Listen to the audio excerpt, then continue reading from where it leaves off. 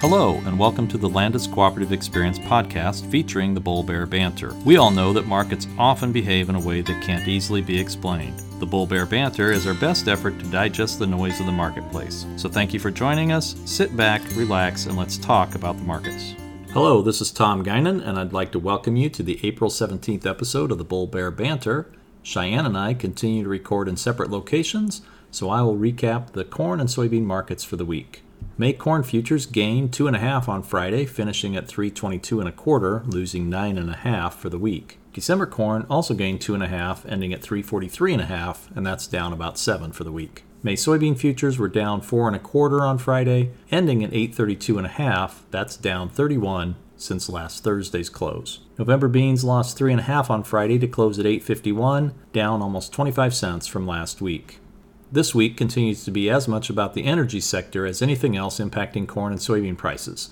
After last week's announcement of an agreement to cut oil production in much of the world, the main response has been it won't be enough to offset the drop in demand. This Tuesday and Wednesday, the Texas Railroad Commission met to discuss curtailing oil production in that state, but at the end of their meeting, the message was that a vote was not taken, and another meeting is scheduled next week to consider doing something. Another growing concern is the various issues impacting the livestock industry. One of the largest pork processing facilities in the country closed over the weekend as a large percentage of workers had been diagnosed with COVID-19. One of Canada's largest beef packing plants reduced production this week as well. A large egg processor in Minnesota closed this week. That plant manufactured liquid eggs for restaurants like McDonald's and others. We continue to hear of woes in the dairy industry with several stories across the U.S. of producers dumping milk. Along with all of that, we're hearing of avian flu in the southeastern part of the U.S. Many people initially thought that some of these production facilities closing would actually increase feed demand, and while that's true in the short term, the longer-term implication is that feed demand will drop as producers continue to cull herds and flocks. So with that, let's move on to the bull-bear factors. All right, Tom, so for corn, some bull factors I want to point out. Export inspections last week dropped to 40.5 million bushels, and while that's down about 10 million from the previous week, I'm keeping it in the bull column simply because it's still above the weekly mark we need in order to reach the USDA's estimate for the year. Cumulative exports for the year at 802 million bushels are down 36% from last year at this time, but they are gaining. For example, in early January, we were down 50% of the previous year at that time. Late last week, China's agricultural minister increased their estimate for corn imports from the U.S. to help with their compliance of the Phase 1 agreement. Previously, they were expecting 3 million metric tons and are now projecting 4 million. That's only an extra 40 million bushels, up from 120 million, but at this point, every bit helps.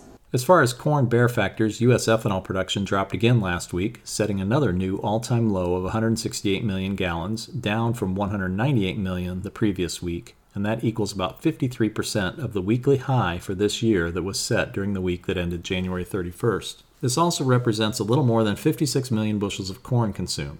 In order to hit the USDA's most recent estimate of just over 5 billion bushels for ethanol, we will need to average closer to 91.5 million bushels per week. It's hard to imagine hitting that USDA estimate at this point. Even with this reduced production for the week, ethanol stocks increased to another record of 1.15 billion gallons, and that now reflects more than 50 days' worth of production at this level. As mentioned earlier, the fallout in the livestock sector will lead to a reduction in feed demand. One example is a Delaware chicken company culling birds as they are dealing with a 50% decline in their workforce. They had already announced that they would be reducing egg sets and chicks placed, but that wouldn't make an impact for 6 weeks, so they decided to take the next step and cull some of their flocks. Speaking of poultry, the USDA confirmed the first case of high pathogen avian flu in commercial poultry in 3 years. The H7N3 bird flu was found in a turkey flock in South Carolina. On the bull side for soybeans, this week's NOPA report showed 181.4 million bushels crushed during March, while expectations were closer to 175 million. This is a new monthly record. In fact, 4 of their highest monthly crush numbers have occurred in the past 6 months. Also, Brazilian soybean harvest is 88% complete versus 85% on average. At this point, we just need them to finish up with harvest and get to a point where they stop flooding the export market with beans cheaper than the U.S. As far as the soybean bear factors, U.S. soybean export shipments last week increased to 16.2 million bushels. That was up from the previous week's 11 million bushels, but they continue to run below that 25 million plus bushels we need to see every week to hit the USDA's projection. Cumulative exports at 1.188 billion bushels are a little more than 5% ahead of last year at this time, but we've slowly and steadily been losing ground for quite some time.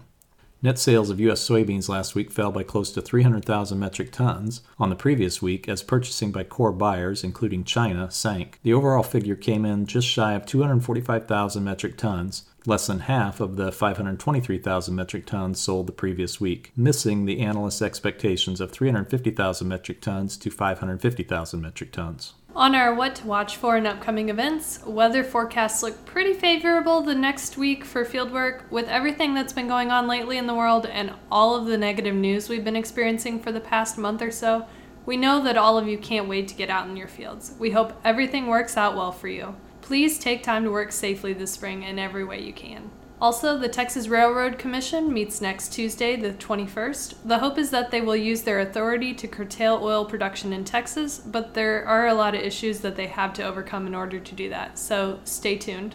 The next WASDE report will be released on May 12th. By that time, we'll also have a much better feel for planting progress in the U.S. and a feel for any acres being switched.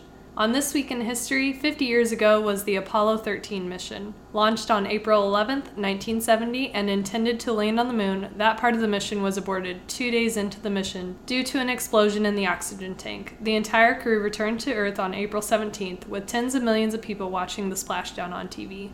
This week in Tom's Take, I'd like to follow up a little on my thoughts from last week. On Friday, WTI crude oil futures declined a couple of dollars to around $18 a barrel, the lowest price since 2002, but I do think that's a little misleading. This is for May futures, and Friday was the last day for that specific contract to trade, and there are always a lot of weird things that happen on that last day of trade for any futures contract. The June contract also traded a little lower for the day, down less than $1 per barrel, but closer to $25, not $18. When I first saw the WTI early Friday morning, I also then looked at Brent crude, and it was trading a little higher. So I had to look a little closer and realize that Brent is and has been trading June futures as the lead month instead of May. It'll be a bit of a surprise to some people to wake up Monday morning and see that WTI crude is trading around $25, but is not up $7 as they were thinking it finished the week at $18.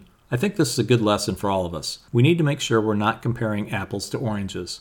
We occasionally see the same thing in corn and soybean prices when we move our cash bids from following one futures month to the next month. We inevitably get questions about why the basis changed so dramatically overnight. We normally just walk through the math and talk about the cash price. Did that change a lot? Usually no. So if you're paying attention next week when we move from May futures to July futures on both corn and soybeans for our cash bids, you'll probably notice that same change. If you're just looking at basis levels, it will feel like you've lost something. You always have to check to see what futures month the basis is related to in order to make sense of it all. 30 or 35 under doesn't tell the whole story until you identify under what. Well, I think that wraps it up for this week. We'd like to just thank you for joining us for the Bull Bear Banter. If you'd like to contact us, you can always send a tweet to @LandisCoop or drop an email to podcast@landiscooperative.com. Our tagline is Bears make money, Bulls make money, and pigs just go to market. If you have any questions regarding grain marketing decisions, please reach out to your area grain marketing advisor. Thanks for listening, and we'll be with you next week.